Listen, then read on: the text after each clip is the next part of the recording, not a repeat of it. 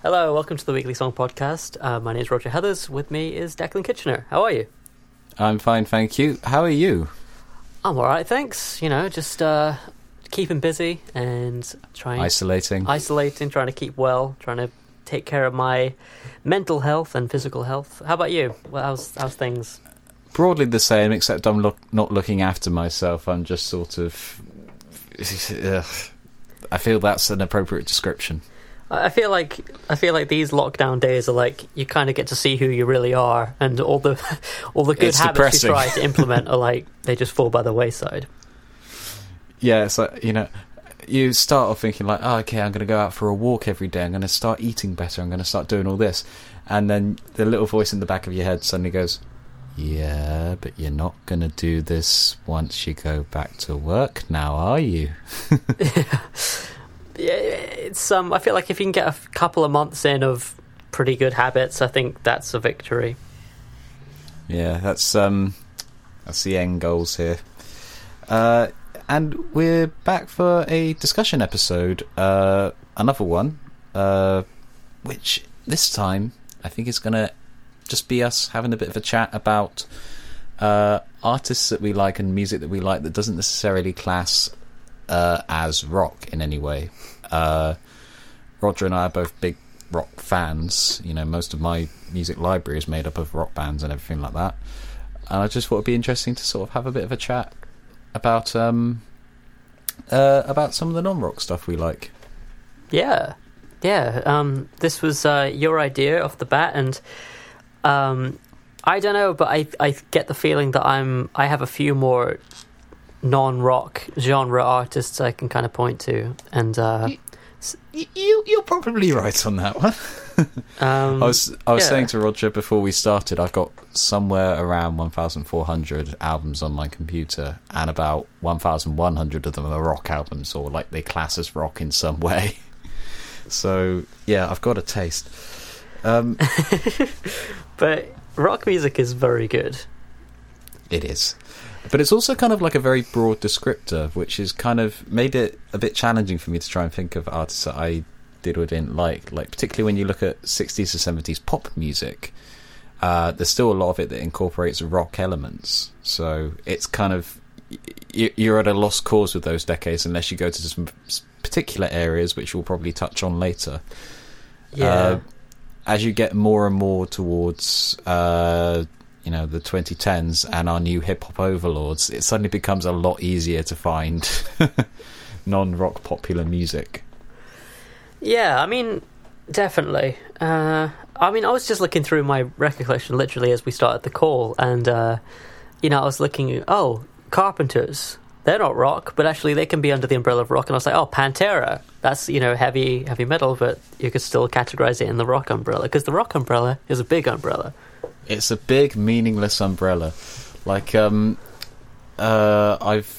tagged my albums on my computer, like, with, if it's any form of rock, like country rock or yacht rock or progressive rock or anything like that, it also gets a rock tag. So I've, when I was sort of checking which albums I had, I put on a list on my computer, right, exclude anything that's got the tag rock in it. And it's surprising some of the things that actually vanish. Like, for example, Carole King, Tapestry. You wouldn't necessarily think of that as a rock record, but according to Wikipedia it is, in some form. Yeah, I mean, I think anything where somebody can be seen playing the guitar is kind of considered rock music in some form. That's where I was going to go with this. Like, you know, so much of rock is guitar music. Guitar is the instrument of rock. But it's not exclusively so. So when you sort of get guitar players popping up in other genres, elements of rock, particularly once you go past the 60s, start creeping into everything. So it becomes sort of weird to see how much it infects during the latter half of the 20th century. It's the people's instrument, man. Exactly. But let's stop talking about how difficult this was and actually start talking about let's start talking about what we actually ended up finding. And I think we should probably end up starting with you, because you sent me over a few tracks before we started recording today. Yeah, so I mean, like I said, this was your idea, and you said, what about if we do non-rock album talk? And I was like, okay, that's interesting, because I'm into hip-hop, you know. I like a lot of hip-hop artists, particularly those, and here's the interesting thing that kind of came to mind for me, particularly those which have the traditional hip-hop sound in terms of a certain style of drum beat, a certain style of vocal, you know, namely a rapper, you know, and a certain structure to the song. So a lot of the time in hip-hop music, the verse is very repetitive, and then sometimes the chorus is exactly the same as the verse but with a different hook, sung or rapped. So a lot of the hip-hop albums I love, as opposed to just enjoy, use live instrumentation to some degree, and the first one that I came up with, which is like that, is this album, Music an Hour Message by Public Enemy.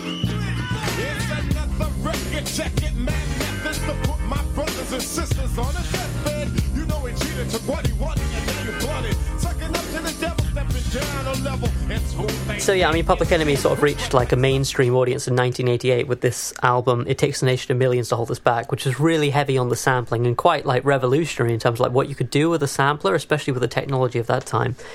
And then, you know, it blew up and they kind of got big and, you know, did quite well with that. And then in 1994, they released this album, which is, it's got a cult audience, but it's largely regarded as very underrated, called Music in Our Message. And what they did on that album is they kind of like introduced a bunch of kind of riffs into the music, rather than it just being like, you know, Chuck D was saying he used to like, him and the Bomb Squad used to sample like a squealing kettle, you know, on the first album, on the second album. But on this album, there's much more riffs, and if anything, it's kind of a bit more rocky, which I know isn't the point, but it's just to illustrate that, you know, I love these hip-hop albums which have that structure to them, where it's like there's a definite verse, there's a definite like changes and choruses and stuff. So yeah, that's a great album. Yeah, you sent across one of the tracks for that earlier. I was kind of surprised by like the sort of textures on it. I was thinking like, oh, is this all like sampling of like what were contemporary records at the time? But no, is it actually like live people playing? I don't know the full story, but I read an article on it once, and I remember reading, oh, there's real drums. And you can kind of tell by the sound of the record, like, there's a real drummer. But I think it's a mixture between, like, real instrumentation, like they had a real guitar player and, a keys player and that sort of thing on the record. But it had that, like, sample-based stuff there, too. I don't know. So it's kind of like half and half. Yeah. It's kind of cool. It makes for a more interesting texture, and yeah, I might have to give that album a bit of a listen.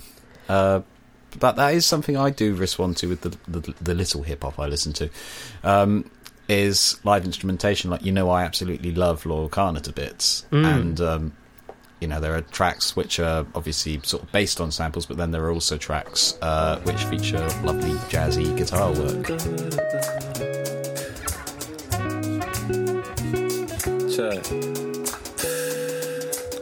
It's been a minute since I've been with some women. Not because they've been lacking, just I've been lacking the feeling. I've been staring at the ceiling. Listen to the chat that it's always sort of nice to sort of get the feeling of a live band in there. Almost makes it more rocky. Yeah. This is going well. Yeah, that's kind of the danger with a few of these things. It's like, you go like, oh, you know what I love about that Slick Rick album is when they have the rock riff in there. Like, no, that's not the point. We're trying to do non-rock. Yeah, well, I suppose that's the thing. Like, you can sort of say, because rock is so pervasive, or at least it has been, you can sort of use it as a gateway to other genres and such. Yeah, no, that's true. Yeah, it is interesting how a good guitar riff can influence a hip hop song, you know, quite a lot, especially if you sample it from like an old 70s record. Like, for example, you remember I showed you that song that I have like a picture disc of the record? I showed it to you once. Nas, Hip Hop is Dead. Yes, in fact, I own the album on that one. I found that cheap second hand, so I thought I'd give that a listen. Yeah. Oh, cool. I mean, that's a great example of it samples what do you call it? Iron Butterfly, in the Garden of Eden. Let's go. If hip hop should die before I wake, I put an extended clip and body 'em all day. Roll at every station, wreck the DJ. Roll at every station. It samples that, but I think it like samples it, and then they play like real instruments around the sample, which just has such a cool feel to it. And then of course you got Nas rapping on it. That's a cool song. Just to sort of ask, you sort of do that as well when you've sampled things on the earlier Winter tapes, like you'll like pump the bass up with a real performance on top of a sampled thing. Is that sort of inspired by that? Sort of, but it's, for me personally, like whenever I'm making hip-hop music or making a beat or something like that, I'll usually start with a sample because it has a certain like live feeling to it, and it kind of gets you started.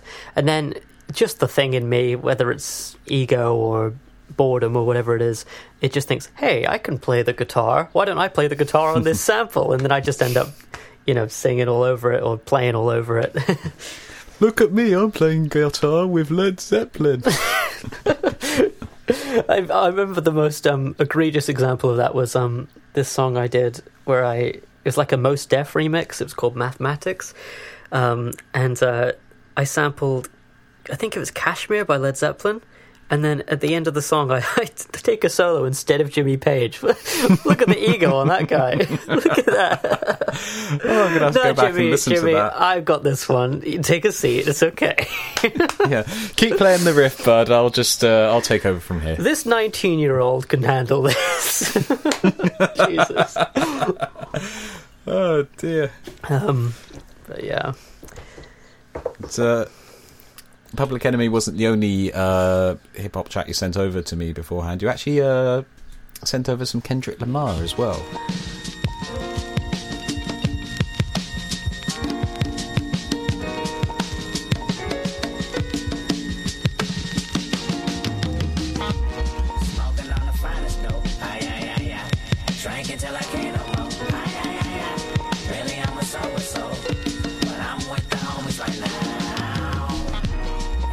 Yeah, I was kind of late to the Kendrick Lamar party, I guess you could say, because he had this big mixtape come out, I think in 2008 or 2010, around that time, and it was called, what was it called? I don't remember.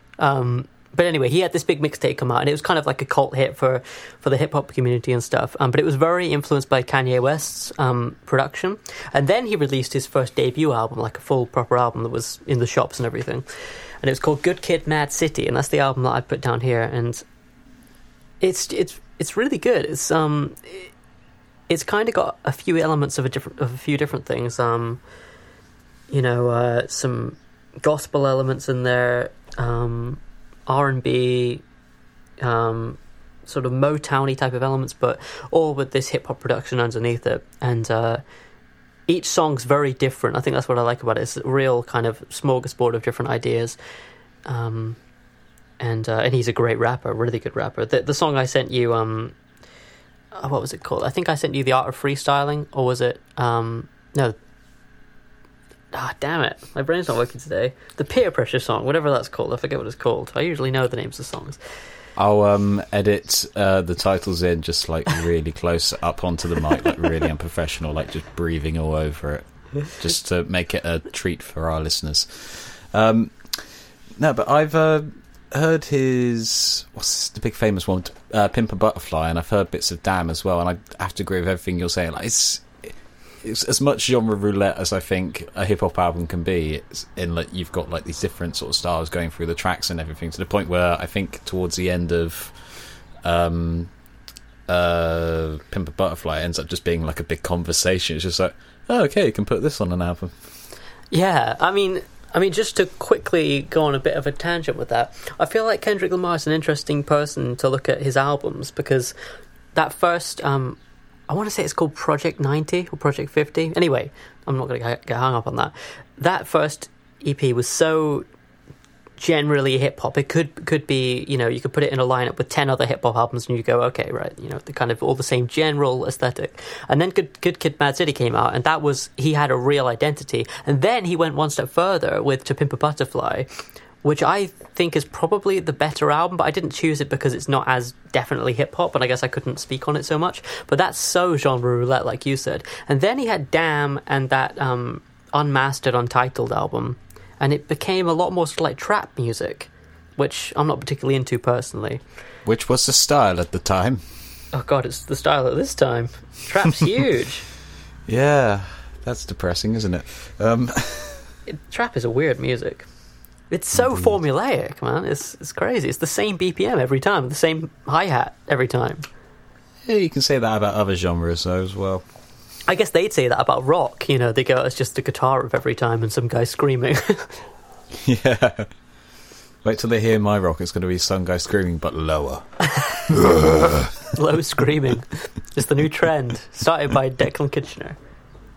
Just like crooner screaming. It had to be you. Wonderful. I think one thing you can really say about hip-hop music that really distinguishes it from rock is that hip-hop music is very much the creation of a studio space. It's a creation within a computer. It's a creation of a sampler, as opposed to like the creation of musicians in a room trying to play together. Whether that is a good or a bad thing, it depends entirely on your taste, on the quality of the music that is eventually output. But it's kind of, I think it's probably the main genre you could say about that, other than like EDM or something. Yeah, no, I completely agree. That said, I think the hip-hop I like the best is either, like I say, it has elements of live instrumentation, or kind of touches on the sort of early days of hip-hop's, origins, in the terms of the way it kind of all started was people would have these street parties and stuff, and then you'd have the DJ was the star of the show, this person who would just literally play records, and then it got to a point where people would start to need loops, so that the MC or master of ceremony could talk about who's at the party, who's coming, can somebody please move their car, you're blocking somebody out, that sort of thing. And so people would get two of the same records, like they both get like Amen Brother, but like twice, and just like play it on each deck and just like switch between. So the DJ kind of got his start there, and then people would just start rapping over that, and it was such a, from what I've read, such a cultural thing and such a organic thing. I think the best hip hop kind of captures that real live energy, which is kind of comparable, I think, to like if 4 or 5 guys get together in a room and play guitar and drums and bass, except a bit more community focused or something. Well, the difference is that it puts all the emphasis on the vocal and like the performance of that, rather than on having to learn a structured piece of music, if that makes sense. Oh, definitely. Right? That's a good point. It's much more improvisational, or it can be. Yeah, definitely. It's not like they're kind of sitting down and going, okay, right, tonight at the party, I really want this to go well, okay? So if you could just play that record and then switch to this record on the second verse, and then we'll stop and then I'll play some bass. It's like, it's so not like that. It's like, it's to do with the vibe of what's going on in the moment. Exactly, yeah. It kind of gives it a really sort of unique flavour that then sort of gets it imported back into sort of more rock projects. Like, I was sort of debating whether to talk about these guys, but like Gorillaz, for example, I don't know if they count as a rock band or not, but they're obviously very influenced by hip hop, because I think they've been described as like an animated rock band, but then they're also really not. You look at some songs like Dirty Harry and things like that.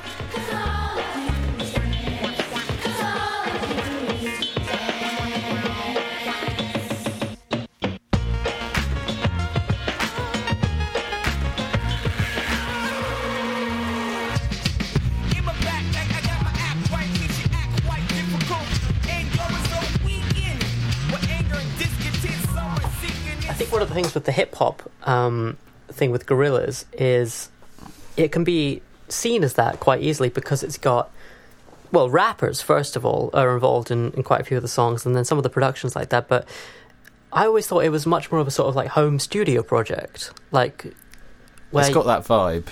Definitely. That Gorillaz is a funny project, because it's almost like, on paper, it's exactly what I'd like in music, but for some reason the records don't really do anything for me. Do they for you? The hits do a lot. There are some songs that I really absolutely love, like Feel Good Inc., Melancholy Hill, Dirty Harry's a great one. I I kind of like Dare for just sort of how like dancey electronic, like this is unashamedly just just a dance record essentially. But I don't think the albums speak to me as much.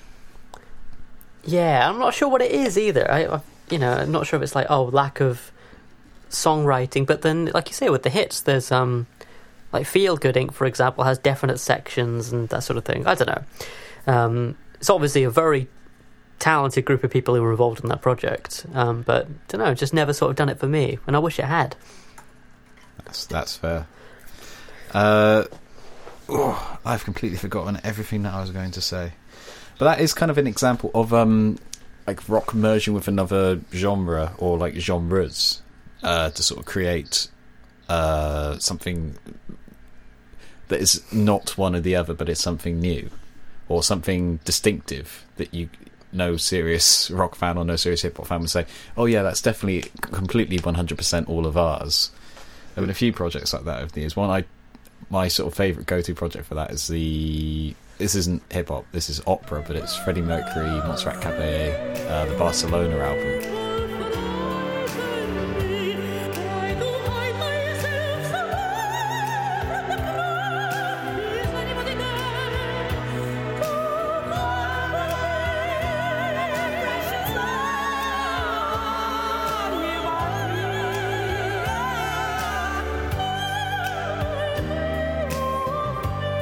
It is so not rock, but it's so not opera. It's this weird space in the middle, and I love it to bits because it's so stupid but clever, but stupid. It's original, you can definitely say that for sure. Yeah, that's the thing. It's using the two genres as like a springboard to sort of create something unique. Yes, definitely. Yeah. I mean, that's the cool thing about getting two different heads together and seeing what happens when they collaborate, especially from two different worlds. That's a great example. And then you have things like, not that I'm into this, but like Snoop Dogg and Sting. Like, what does that sound like? That's a project that's out there. Sting and Shaggy have done one as well. I can tell you that one isn't very good. I had to listen to it at work for ages. Oh, Sting, well, he's involved with everybody. Yeah. Except his old band. except the thing that got him famous and people love him for. Well, he's had some good solo records. I feel we're drifting on the way back to rock again. It's hard not to. It's kind of all we talk about. Yeah, this is our lives. So what about you? What are some albums that, for you, are great non-rock album? I think the sort of overriding theme that sort of came out of looking through my record collection is there's a lot of soul in there. Like a lot of soul. In particular, people like Marvin Gaye, Donny Hathaway, Aretha Franklin, obviously, and then like the big one, Stevie Wonder. Of course, yeah.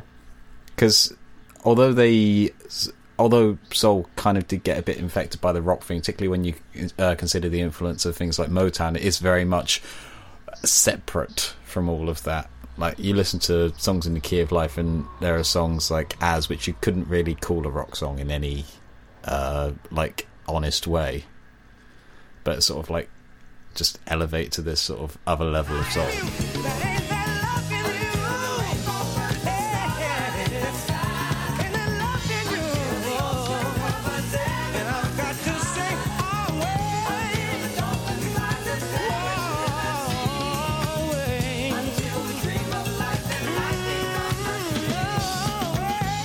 Yeah, Songs in the Key of Life is a really interesting record to me because I don't think of it as a rock record either, but there's so many moments on it which you can tell wouldn't have existed without, rock becoming a really influential thing.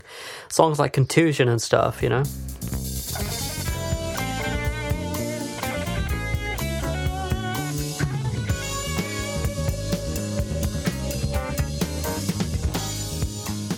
Yeah, this is a danger when you sort of look at 60s and 70s music where that sort of thing is being sort of absorbed by every other genre on earth. You even look at things, for example, Aretha Franklin, on one of her albums, she does a version of Border Song Holy Moses, which is originally a rock version because that's Elton John. But then you hear her version and it's like, oh no, this is a soul record. Right. This has been absorbed into this other genre.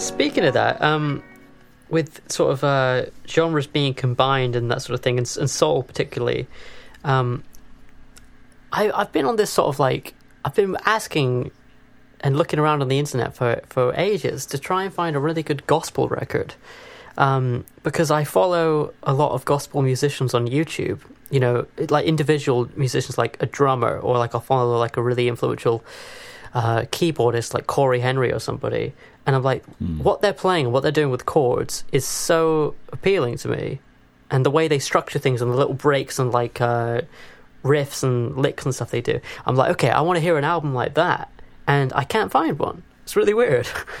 Yeah, it's kind of weird how sort of not commercially available that sort of stuff tends to be. I think because it gets lumped in with soul most of the time. Or people just tend to use it as a flavour. Like, for example, the gospel sections on Somebody to Love. You know, that's the gospel song in the Queen catalogue. Compared to, like, you know, trying to do like a full-on gospel record. I think the closest I've managed to find is some of a slightly earlier Aretha Franklin, but even then, that's getting more into like funky, soul-y kind of territory. Yeah, it is. It's true. I'm thinking of all these different genres now that I didn't think of before, like country music, you know? I was going to touch on that very briefly because I've only heard 4 country records in my life.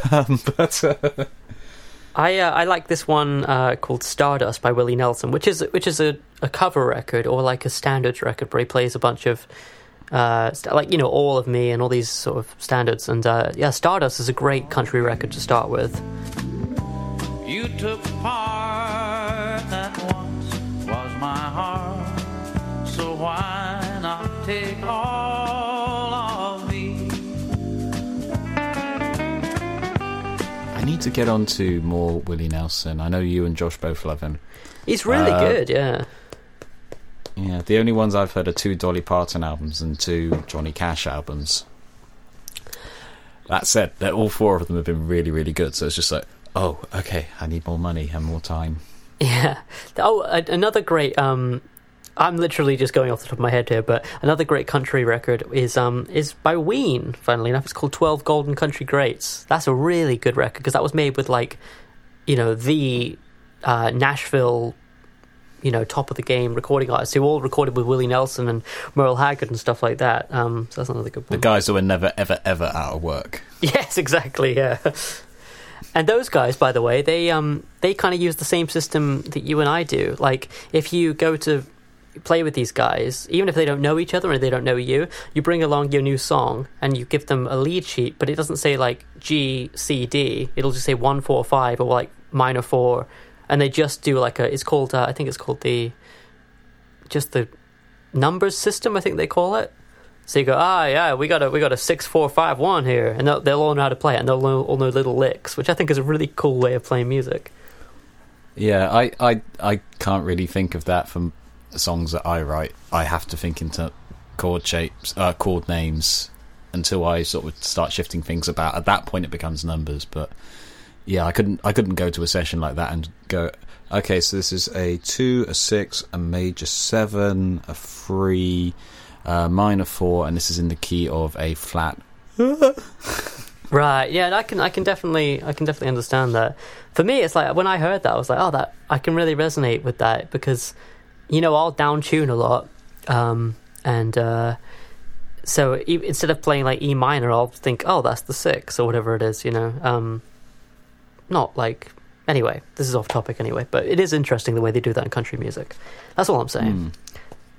Country's really interesting because it's one of the genres that's still like massively popular, and it's one of the few that sort of predates rock and hasn't absorbed much from rock, because a lot of country fed into early American rock. Even as late as the 70s, you have bands like the Eagles and everything like still drawing on country. So it's kind of a lot of it still retains that sort of pre-rock attitude, because so much of it went into rock. At least that's my very basic reading of it. Yeah, I'd go with that. I think also maybe it retains such a relative purity compared to other types of music because it's so culturally significant. You know, I've watched a couple of documentaries on country music, and from what people say, it seems to be sort of the music of the people, about the people, you know.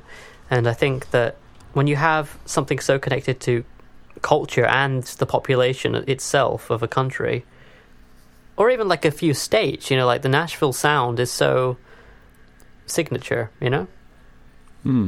It's kind of interesting though, because it's very much the sound of the American people. Like, you know, country is very definitely an American genre. And that it still enjoys like sort of a worldwide following to some extent. It's kind of surprising a little bit, but not surprising when you think of like America as being like the dominant force in all of media. That you're only beginning to see now are things like K-pop becoming popular over here. I don't know how big bands like BTS are in America. It's kind of interesting, like how much sort of cultural dominance sort of has on like essentially exporting homebrewed genres. That, you know, a lot of country songs, the subjects don't necessarily work outside their country of origin, but it's still popular. So it's kind of weird. Yeah, it's interesting how... but not weird, but weird, but not weird, but weird. It's interesting how the sort of rap genre, and again, that's a big umbrella, like rock, is so divided by sort of nation and culture at this point. Like in America, the big thing seems to be R&B influenced trap music, you know, in terms of like what's being enjoyed in the mainstream. And then over here, grime seems to be taking off in a big way. And well, with Stormzy's sort of Stormzy's success, that's sort of really pushed that back into the spotlight. Yeah, totally. As far as I can tell, it's just interesting how like grime it doesn't do well in America from what I've seen. It's like it doesn't have that following that trap does over there, and I think, but trap translates over here to a certain extent. Well, it's kind of interesting that sort of rap has sort of, or hip hop, I should say, has devolved into sort of more localized genres as it spreads over the world, but something like country doesn't. Yeah, because it's not like there's, you know, I don't know. I mean, that's the thing to us talking about this. We don't know what's going on in the rest of the world, but it's not like in India, there's this giant country scene which we see on the news and stuff, you know. I think probably the thing you can sort of say about why country doesn't get anglified essentially is because of the stronger folk traditions here, particularly in terms of folk music. But then they do have that in America as well with people like Bob Dylan and that sort of Joni Mitchell, like all those sort of folk singer-songwriters that sort of became part of the 60s counterculture movement. So it's weird when you sort of look at like the social impact of genres of music. And I'm still going to say genre is a meaningless concept at the end of this, but it's interesting to note like what effect it does have on locations and how music sort of spreads. I've heard you say that before about genre being a meaningless concept. What makes you say that? I'm just interested. Essentially, it comes down to the fact that music is music. My point is more normally that genre isn't baked into songs. Like, you could take a fantastic reggae song and turn it into a synth pop track.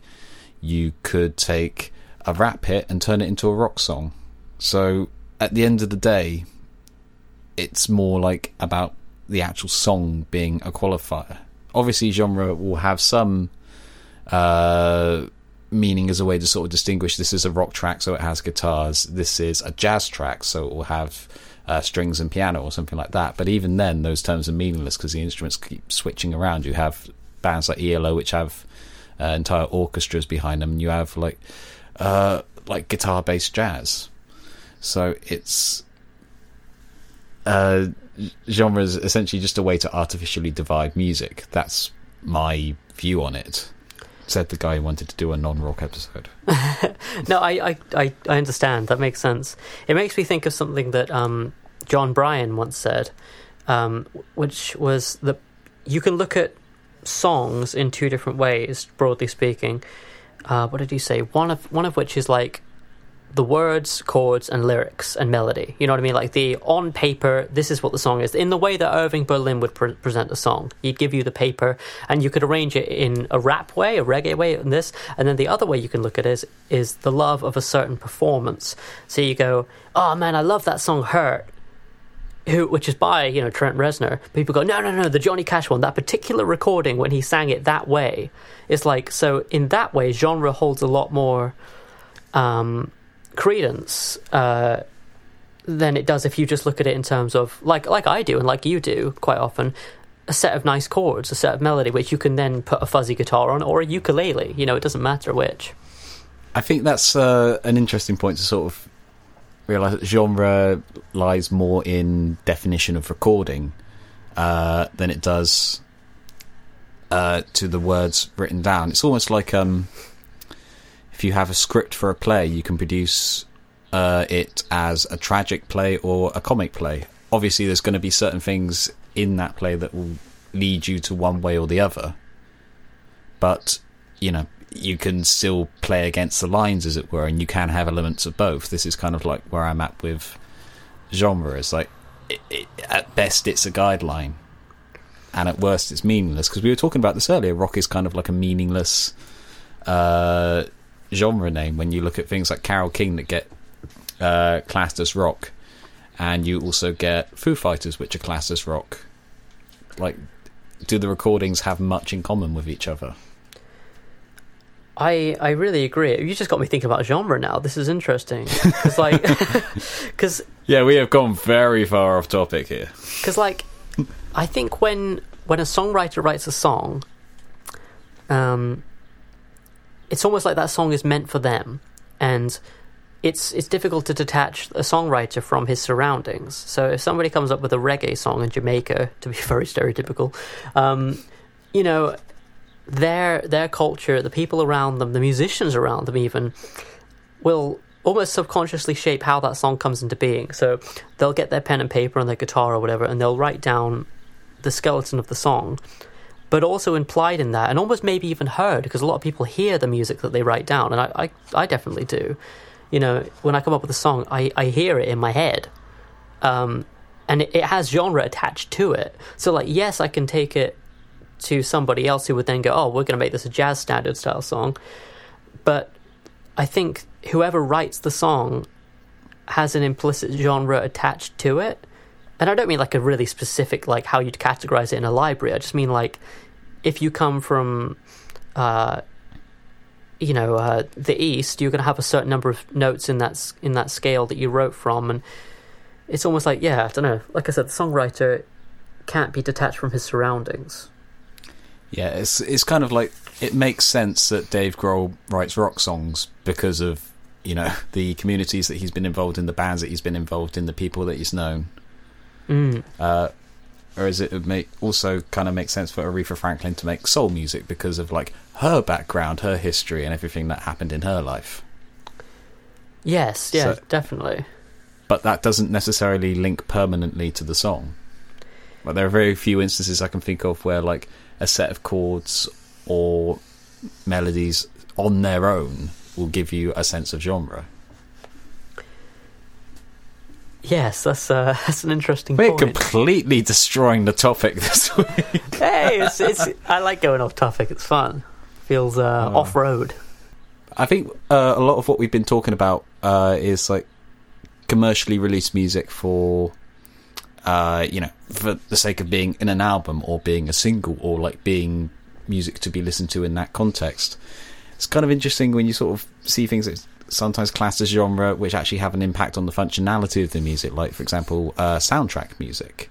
A lot of my non-rock music has ended up being like soundtracks, whether that be Disney soundtracks or the soundtracks to Star Wars, or like the Doctor Who soundtracks, or soundtracks of songs for The Simpsons, where like genre then necessarily does have an impact on the music that's being created. Yeah, no, that's a good point. I think, soundtrack it's such a different ball game, isn't it? It's like you can't. It's so easily categorized as being attached to whatever it. The visuals. You know what I'm saying? Like with Star Wars or whatever, it's so tied to that. Because otherwise, you could kind of categorize it as classical music or something. In most cases, yes. It's kind of interesting that it's sort of listed as a genre a lot of the time, and I list soundtrack as genre just for ease of reference in my library, but it's not really a genre. It's more like a function of the music. Like, it's one of the few instances where music isn't written to be music is written to be backing. So like, for example, on the Simpsons soundtrack, a lot of the comedy songs on there are like a minute long at maximum because they're written to fit into a 22-minute episode of time. Yeah. Or like if you listen to, for example, the soundtrack to The Empire Strikes Back, you're probably going to get bored of the melody for the Imperial March because it pops up so often if you're just listening to it as a classical suite. But then if you actually link that with the picture, the Imperial March has a function that isn't related to, making good music. It's used to denote the presence of the Empire and of Darth Vader and all of that. It's kind of interesting to sort of see music as a function rather than as its own end.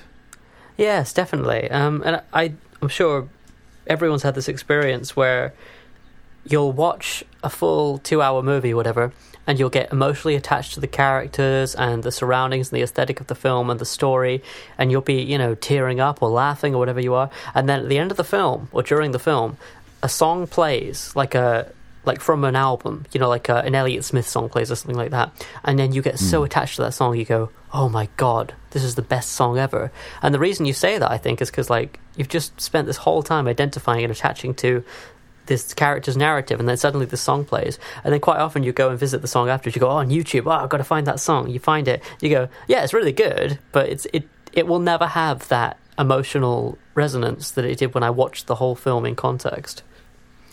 Yeah, it's kind of like it acts then as a part of a whole, which in the case of found music, like for example songs found on closing credits, it most of the time wasn't designed to be that way. But it's interesting like how you experience music sort of ends up sort of defining your relationship with it a little bit.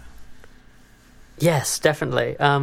Speaking of soundtrack music as well, another soundtrack I've gotten into like this week, like the past 2 days, something my friend recommended to me is this song, this TV series on Netflix, Crazy Ex-Girlfriend. Have you heard of that?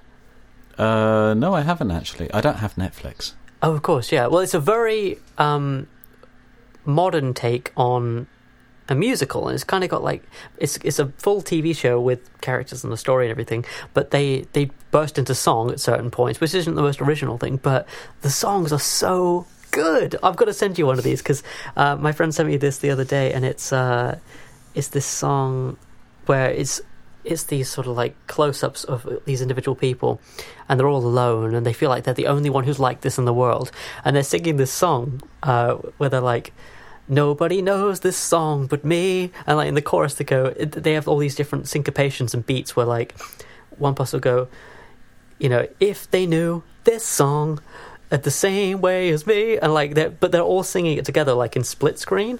I can't explain it, but it's really good, and it's musically very interesting. You'd love the chords on these songs. Not 'cause no one else is singing my song. No one knows the rhythm enough to sing along. When the chorus Yeah, I think that's kind of like one thing I do love in a soundtrack, where you look and you sort of find, oh wow, there's actually like, this wasn't just like thrown together for the TV or for the film, whatever it was. These songs actually like have a lot of bits to them. Like, my favourite example of that is Alan Menken, Poor Unfortunate Souls for The Little Mermaid. That song's got so many weird chords in it, and it moves in some really weird places as the tension increases throughout the scene and the song speeds up. Gentlemen avoid it when they can, but they don't fool and fawn on a lady who's withdrawn. It's she who holds her tongue who gets a man. Come on, you poor unfortunate soul. Go ahead, make your choice. I'm a very busy woman and I haven't got all day. It won't cost much, just your voice. You poor unfortunate. Right. So, yeah, cracking work on that one. Well done, Disney. That's a cool thing about music being written for like animation or like a TV musical or something like that, is that because something's being said and conveyed through a character, there's points where the chords will have to change to convey that message, and the tempo will have to change. So you get, if you listen to it even by itself, you just get these amazing arrangements which sound so creative and complex, which probably wouldn't be warranted if it wasn't for the fact that it's being matched to something on the television screen. Yeah, how many soundtracks have you listened to where like they'll do like a line where a character does an action in the middle of it, or go on for a couple of bars doing some weird twiddly bit that just makes no sense if you listen to it out of context. Yes, where like the twiddly bit is just bridging somebody moving from one end of the room to the other in the screen, you know. Exactly. Oh yeah, some good stuff with that. Oh man, you know, another... it's interesting. Sorry, go on, you were making a point. You do first. I was going to say another soundtrack which is great is for music and what's matched to it on the screen is La La Land, you know? Yeah, that's actually got like that soundtrack is like a mix of like sweet pieces like the end, and then it's also got obviously your popular songs in it, which is most of the songs in the film. But it also sort of uses sort of production to sort of signify like the sort of relative validity of the music that's being presented, or at least the way it's presented in the film. So like a lot of the numbers in that film sort of sound relatively natural, based around piano and things like that, but then you've got like the inverted commas evil song, which is a bit more produced than what you'd expect like on a modern jazz record. Yeah And it's interesting to use a sort of, it's basic obviously, but to use that sort of technique to sort of impart meaning and sort of tell you something a little bit about the characters.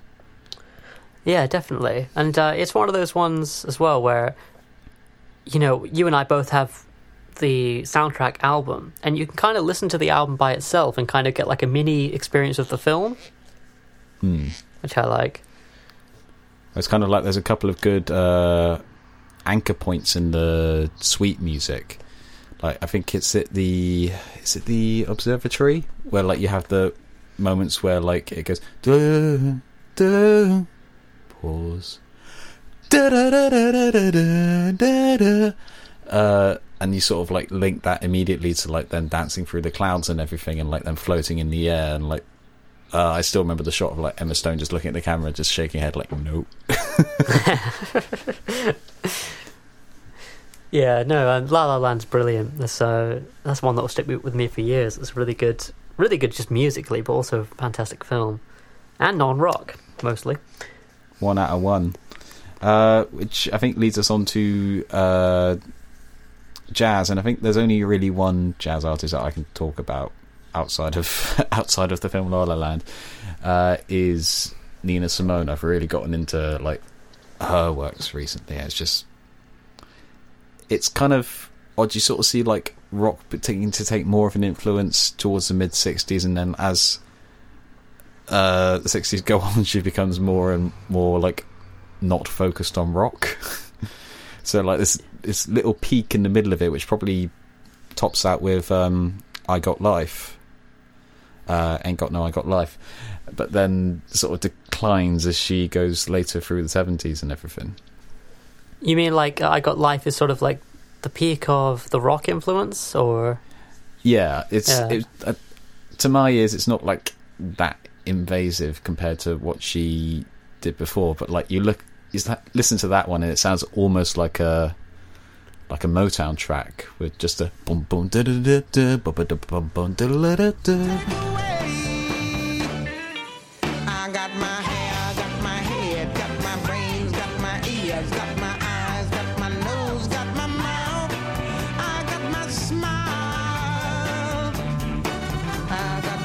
Yes, definitely.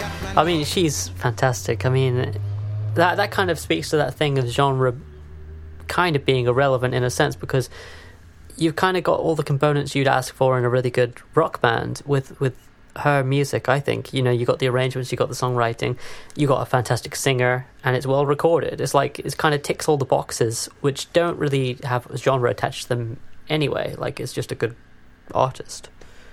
But then you listen to some other songs like Cinnamon, for example, and Cinnamon is such a great ender to the Pastel Blues album.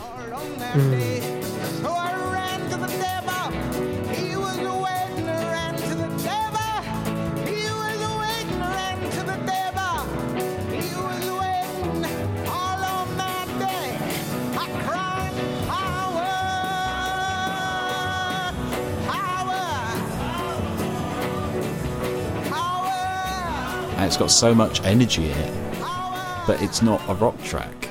But it's released around the sort of same time that Beatlemania is taking off, the Rolling Stones are doing their first stuff, and you've got the British Invasion coming in. So that's having an influence, but it's still like this, you know, high-paced jazz record, and it's just like, oh. Mwah. Beautiful. Mwah. Just like a mama used to make. Yeah, I just wanted to wax lyrical about Nina Simone for a second or two. No, I know that you're a big fan, and she's great. She's really good. Her live records, Jesus Christ, her live records are great. Oh yeah, I've never heard any. Oh, I think it's Enough Said, which was recorded the day after Martin Luther King was shot, and that record sort of, you get like this sort of these high points of like being tied up in the excitement of the music, and then like it'll gut punch you with like you know, what she's saying about how unsafe she feels and like the events that have happened around her. It's like, oh god. She's like saying that stuff between songs, you mean? Sometimes, yeah. And like the moments where like she does a version of Mississippi Goddamn, where like towards the end she just talking about like yeah, they keep telling us to do this non-violent revolution. I'm gonna tell you guys, I don't feel like being non-violent anymore. It's just like, okay, this is getting serious. Oh my god, someone's tired. Are we the bad guys? God. Yeah, you start checking yourself while you listen to the record, I guess.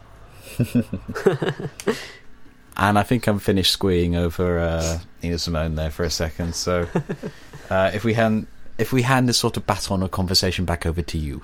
Okay, sure. So, I mean, from Nina Simone to Nine Inch Nails, which is a logical step. Cool.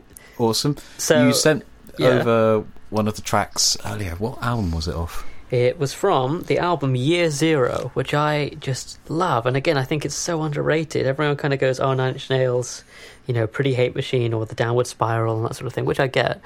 But, man, Year Zero is very cool. I mean, I was not going to include it in my little list because it's got rock elements to it, but I think there's not really many guitars on the album. It's mostly like it's industrial music, basically. It's like a modern take on industrial music, like there's a lot of synths and a lot of very thick, heavy sounds on it, which could easily be guitars, but they're not.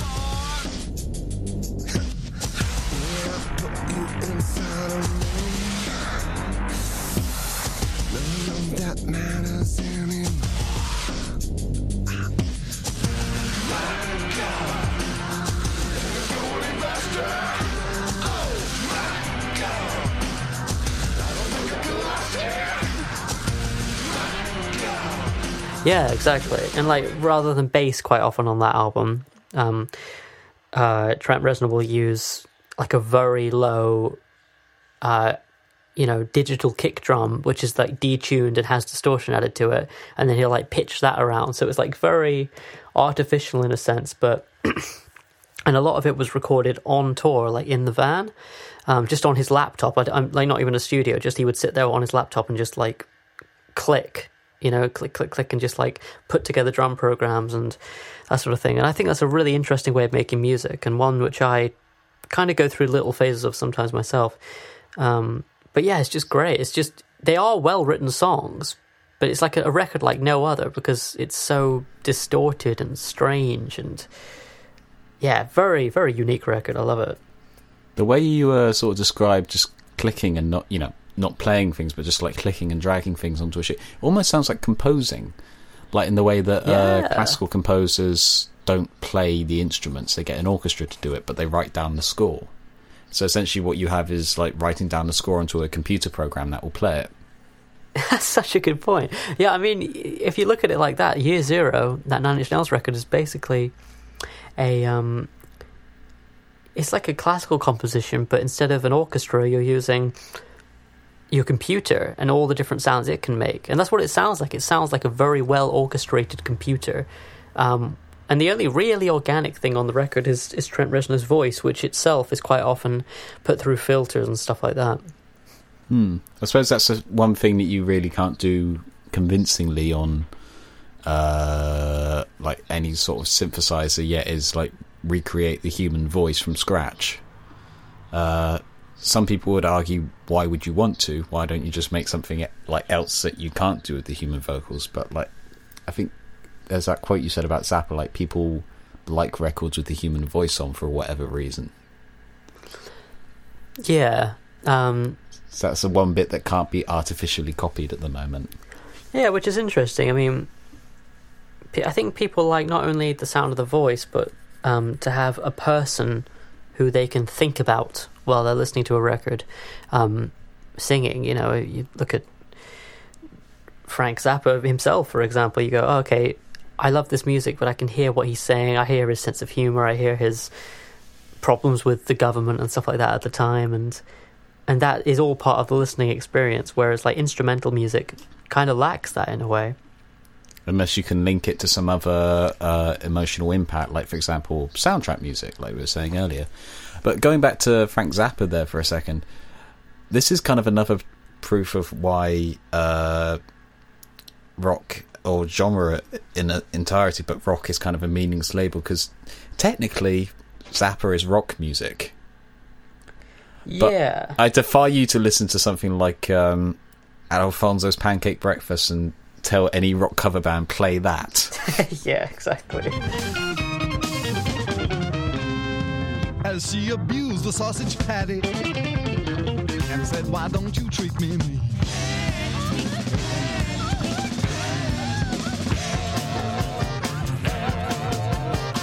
At St. Alfonso's Pancake Breakfast, get off the bus, where I stole the margarine. Yeah, that's very true. I mean, that is a perfect example of somebody who you can't really categorize. Because, like, you look at, like, 3 of his songs in a row and you go, yeah, rock, rock, rock. And then you look at the 4th one and you go, I don't even know how to categorize that. Or like an album of his, like, Sleep Dirt, where you go, it's a jazz album. And so it's like, well, maybe genre works on songs and then lesser on albums and even less on artists, you know? The sliding scale of genre. Yeah, that's the title. Yeah, it has to be. Has to be the title. That's perfect. Yeah, this is kind of what infuriates me about genres. That I work in a record shop, and you have so many people like saying, "Oh, I want to buy a My Chemical Romance album." Okay, well that's in the metal section. Well, why isn't it in the rock section? Or like, I want to buy Stevie Wonder. Oh, that's in soul. Why isn't it in pop? Yeah. I think it's the over-willingness to sort of stick one genre on something and say, yep, that works for everything contained within this recording. Yeah, I mean, I agree, but it's just people have to categorise, don't they? People like categorising and making things, in their eyes, simple. Well, I think I've said before, but like, if everything fails when I grow up, I just want to have a record shop where everything is listed from A to Z. No genre, nothing else, just a stack of shelves, A to Z. I like that idea a lot. So you can find Antonio Vivaldi right next to Annie Lennox, and it's fine. But then, and I agree, I'd like that type of record shop, and I wish they existed, but then you'd have the people who go, hey, look, I like jazz. That's my thing. I dig jazz, and I just want to come in here and get some jazz records. And I want to find some new jazz records I've never found before. And then usually they can go to the jazz section, but all of a sudden they know they like Miles Davis, but how are Does they anyone how are really they do that anymore? how are they going to YouTube find? exists for that. Well, I guess you could say YouTube exists instead of record shops in a way, you know. Oh, that hurts. Well, I mean, you know, on a broad scale. That's all I mean. Yeah, no, that's a fair point. But this wouldn't be like a shop to be run for the sake of like making money or, you know, for the love of doing it. This would be a shop run just to make a point. I like it. That should be the name. This is of a the shop run by spite. Spite Records. At the top of a really tall hill that people have to climb up. Yeah. With just loads of like leaflets at the bottom saying, oh, it's amazing, it's revolutionary, and when you get to the top, oh, we just stack everything A to Z. I like it. I would be a big fan of that record shop. It would close within a week. Not if I could help it. Oh dear. Yeah. Yeah. Where do we go next with this conversation? I've got a couple of extra albums here on my list. Continue. I don't have a list. I'm literally just talking and making things up. But continue. The Roots are a very good band because they are one of the few bands you can point to who are a hip-hop band without many other like definite influences. It's not like they have this.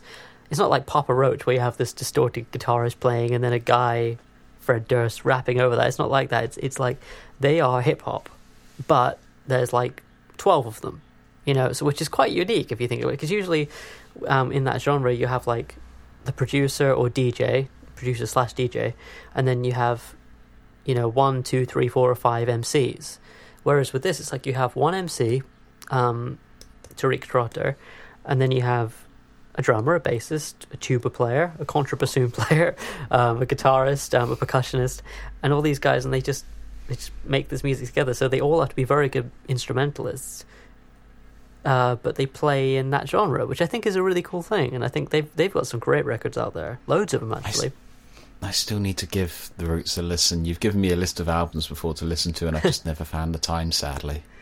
You've always got quite a lot of albums on the go anyway, haven't you, listening wise? Yeah, and less space on my computer. Oh man, yeah. I'm surprised your computer isn't full by now. You got a bunch of stuff. I've had to delete stuff off of it. Like I'm deleting audiobooks off at the moment once I listen to them. Right. I think a great example from The Roots in terms of a great album is God, what do I want to say for this one? Probably Things Fall Apart. That's really good.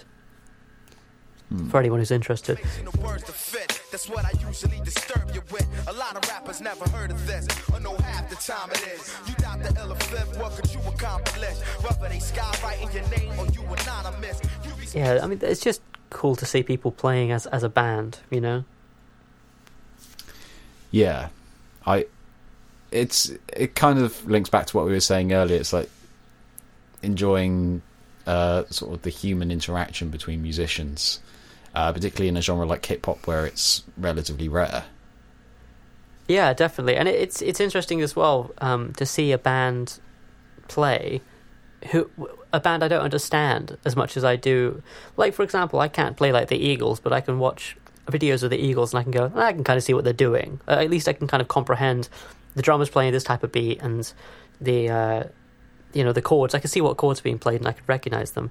Whereas you could learn the song, essentially. Yeah, exactly. And I can maybe sit in and play a very basic version of what the bass is playing, for example. Whereas with something like if you look at John Coltrane or Miles Davis or, Nina Simone or anyone like that, you can kind of see what key it's in, but what they're doing on the stage and between them as musicians is a lot more alien to me.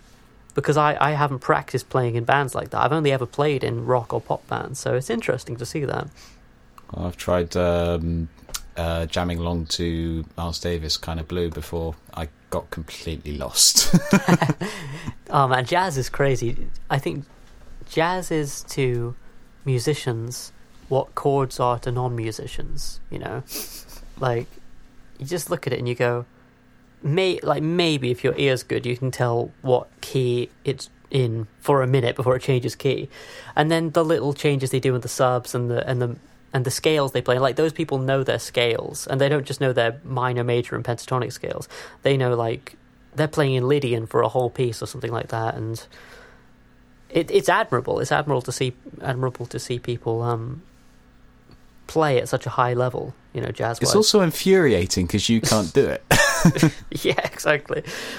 I have this thing with jazz where, like, I'm not a big jazz listener, but, like, I'll find some from time to time, especially jazz standards and people playing gypsy jazz or something like that, and I won't try and learn it because I know it's far too difficult, but one little lick will stand out, or one little thing somebody does over a certain chord in the scale, I'll go, oh, that's good, and I'll learn that, and then I'll be done for, like, the next 6 months, and I'll come back to jazz later. Yeah, I've done my jazz for this half of the year. Next year I'll learn 2 more things. Oh, I think I've said this on the podcast before, but my favourite piece of chordal guitar playing advice came from a gypsy jazz guitarist. He was playing the song, he was doing like loads of really weird quick changes, and I went up to him afterwards and I just go, oh dude, that's amazing, like, can you show me like what you were doing there? And he just goes, oh yeah, I was just playing this chord and then I was just moving it up and down the neck by semitones several times very quickly, just so you couldn't tell that I was making mistakes. Like, as many notes as close to each other as possible so it sounds weird and cool rather than just wrong. Oh, that's so funny. That reminds me of something. My friend in secondary school, he was a very good musician. He went through quite a big jazz period, and not only jazz, but like learning his music theory like well. He really learned his stuff. And I remember him saying to me once, if you ever play the wrong rhythm during a performance and somebody questions you on it, just say, I'm playing a polyrhythm, you idiot. I mean, technically it's true as well. Exactly. There you go, you were playing out of time. Oh, listen, I'm just smart. It's polyrhythm. It's just not synchronous polyrhythm. Yeah, man, I'm playing along to a song in my head which I heard 4 years ago. Come on. Oh, yeah. Jazz people are clever. Let's kill them. They really are. They really are. But then, sometimes, do you ever get this with jazz where it's like,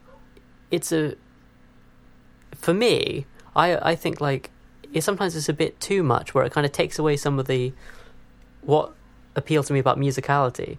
If somebody's playing 4 chords in a row and then they take a solo over that, there's a certain amount you can do melodically with, okay, I'm going to do this over the first chord, this over the second chord, and third and fourth.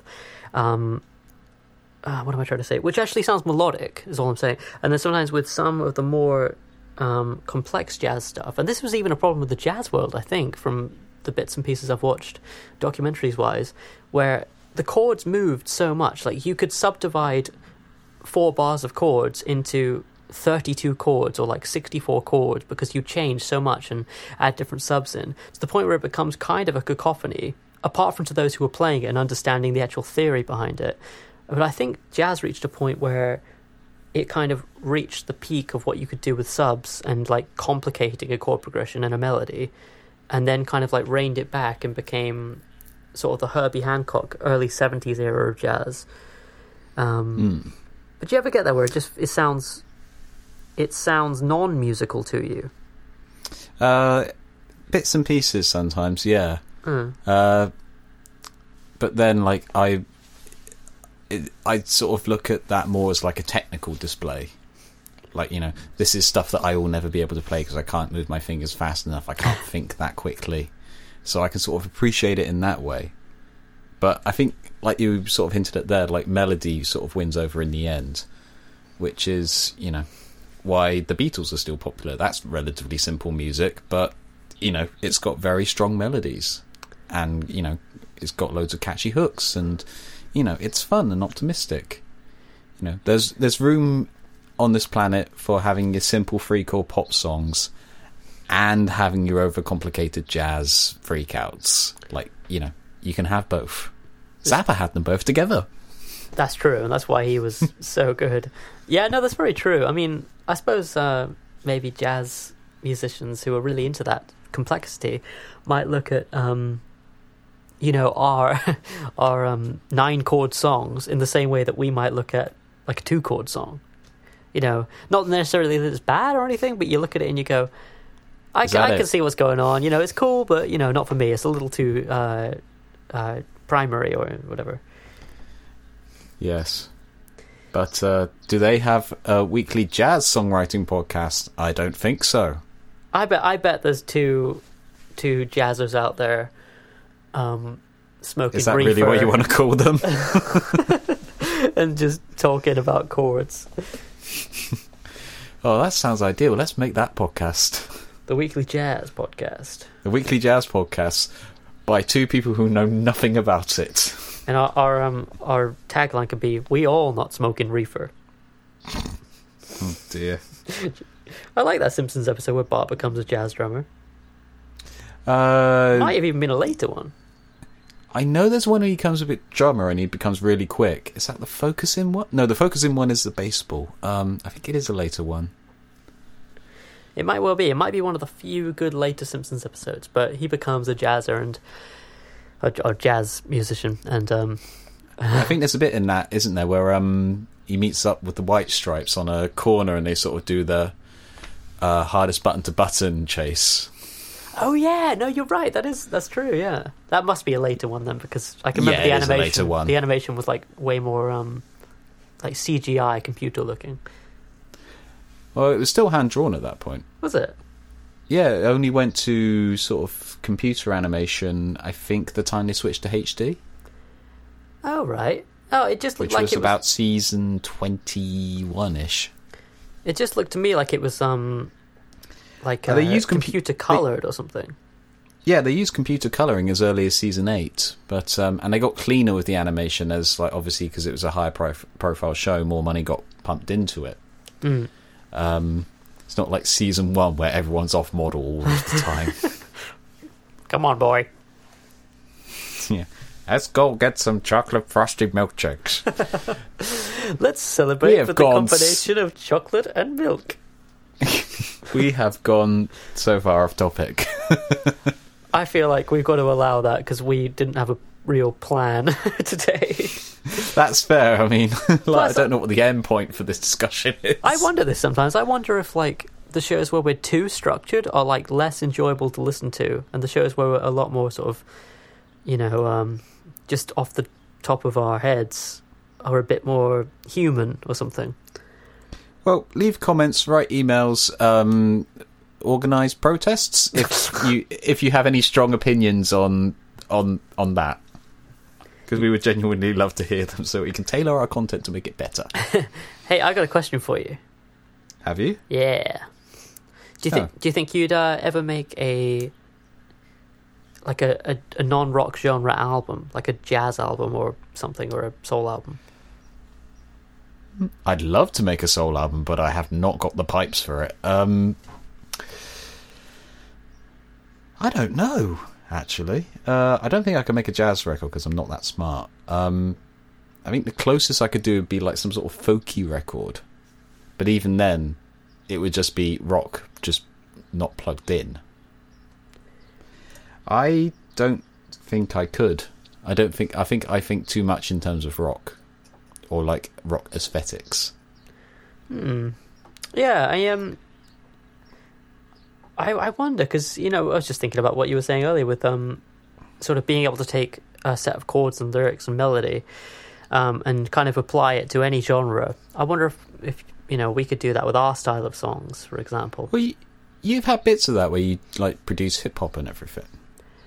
But I think the thing is, you haven't performed hip hop vocally, so far as I'm aware. Yeah, no, it's kind of a different, almost like a different project in a way, whenever I make anything that's hip-hop, because it's not like I'm making a hip-hop beat and then I'll sing one of my songs over it, because that would be embarrassing. But do we want to get back to the Skeleton EP? Oh man, don't mention that. People cannot hear that. It's still up on your Bandcamp. I know, it's because I'm a weirdo completist and I have to have everything up there. Weirdo completists unite. I might take it down one day, actually. No, don't do that. Actually, I just realised that's an people option. need a frame of reference. Sorry, what did you say? So I just realised I have that option. I could take it down. I need to actually set up my Bandcamp soon. Ooh, for an artist that's thing. exciting. Yes. It really is, you know. I also need to set up Root Note as well. I need to do a lot of this stuff. Yeah, just do one thing a day. There's not actually that much to do when you actually get down to it. So that's it for this episode of the Weekly Song Podcast. Cheers very much for listening. If you have anything you'd like to say about anything that we've said in the show, why not get in touch at weeklysongpodcast@gmail.com, or you can leave a comment if you're listening to us on a service that has a commenting system. You can follow us on Spotify. You can subscribe to us on SoundCloud. We're on Podbean apparently, iTunes as well. Leave us a 5-star comment review thingy there. And yeah, I think that's the only places I can think that we're in that I can remember. Where can I find your music, Roger? You can find my music on Spotify, Apple Music, and Bandcamp, which is rogerheathers.com. I'm also active on Instagram, which is @rogerheathers, and I'm working on a bunch of stuff at the moment, so if you're interested in following me, then please do. I also just put out a sort of online book of drawings and writings yesterday, so Instagram's the place to be if you want to follow me. Yeah, you've been very active on that recently. I'm trying. Yeah. You can get like little sneak peeks of the projects he's working on as well. Where can they find you? Nowhere. Oh, that's not true. Oh, but we should say you're working on some pretty spicy stuff. Yes, I've actually got into Moroccan spicy meatball cooking. There's a reference for the old fans. No, I'm working on a project to be released hopefully soon. But that's all I'm going to say, because I could end up trashing the whole thing, because I've got to the stage where I have to add vocals now, and I hate doing vocals. I could just like get to the end of it and go, no. But it's not good enough. Take it away. It sounded really good, and it's cool to hear your weekly songs, and other songs as well, but your weekly songs just produced up and sounding really good with, you know, a couple of great drummers and some your own overdubs. It's really cool. I recommend everyone go follow Declan, because he's going to be dropping some stuff. It's really good, this, isn't it? I don't even pay him for this. So yeah, that's about it. We will be back for a new season of the podcast, which will be starting on June the 5th. So just keep an eye on wherever you follow Weekly Song Podcast, and the new episode should be up on that date. See you next time. Ta-ra. Ta-ra.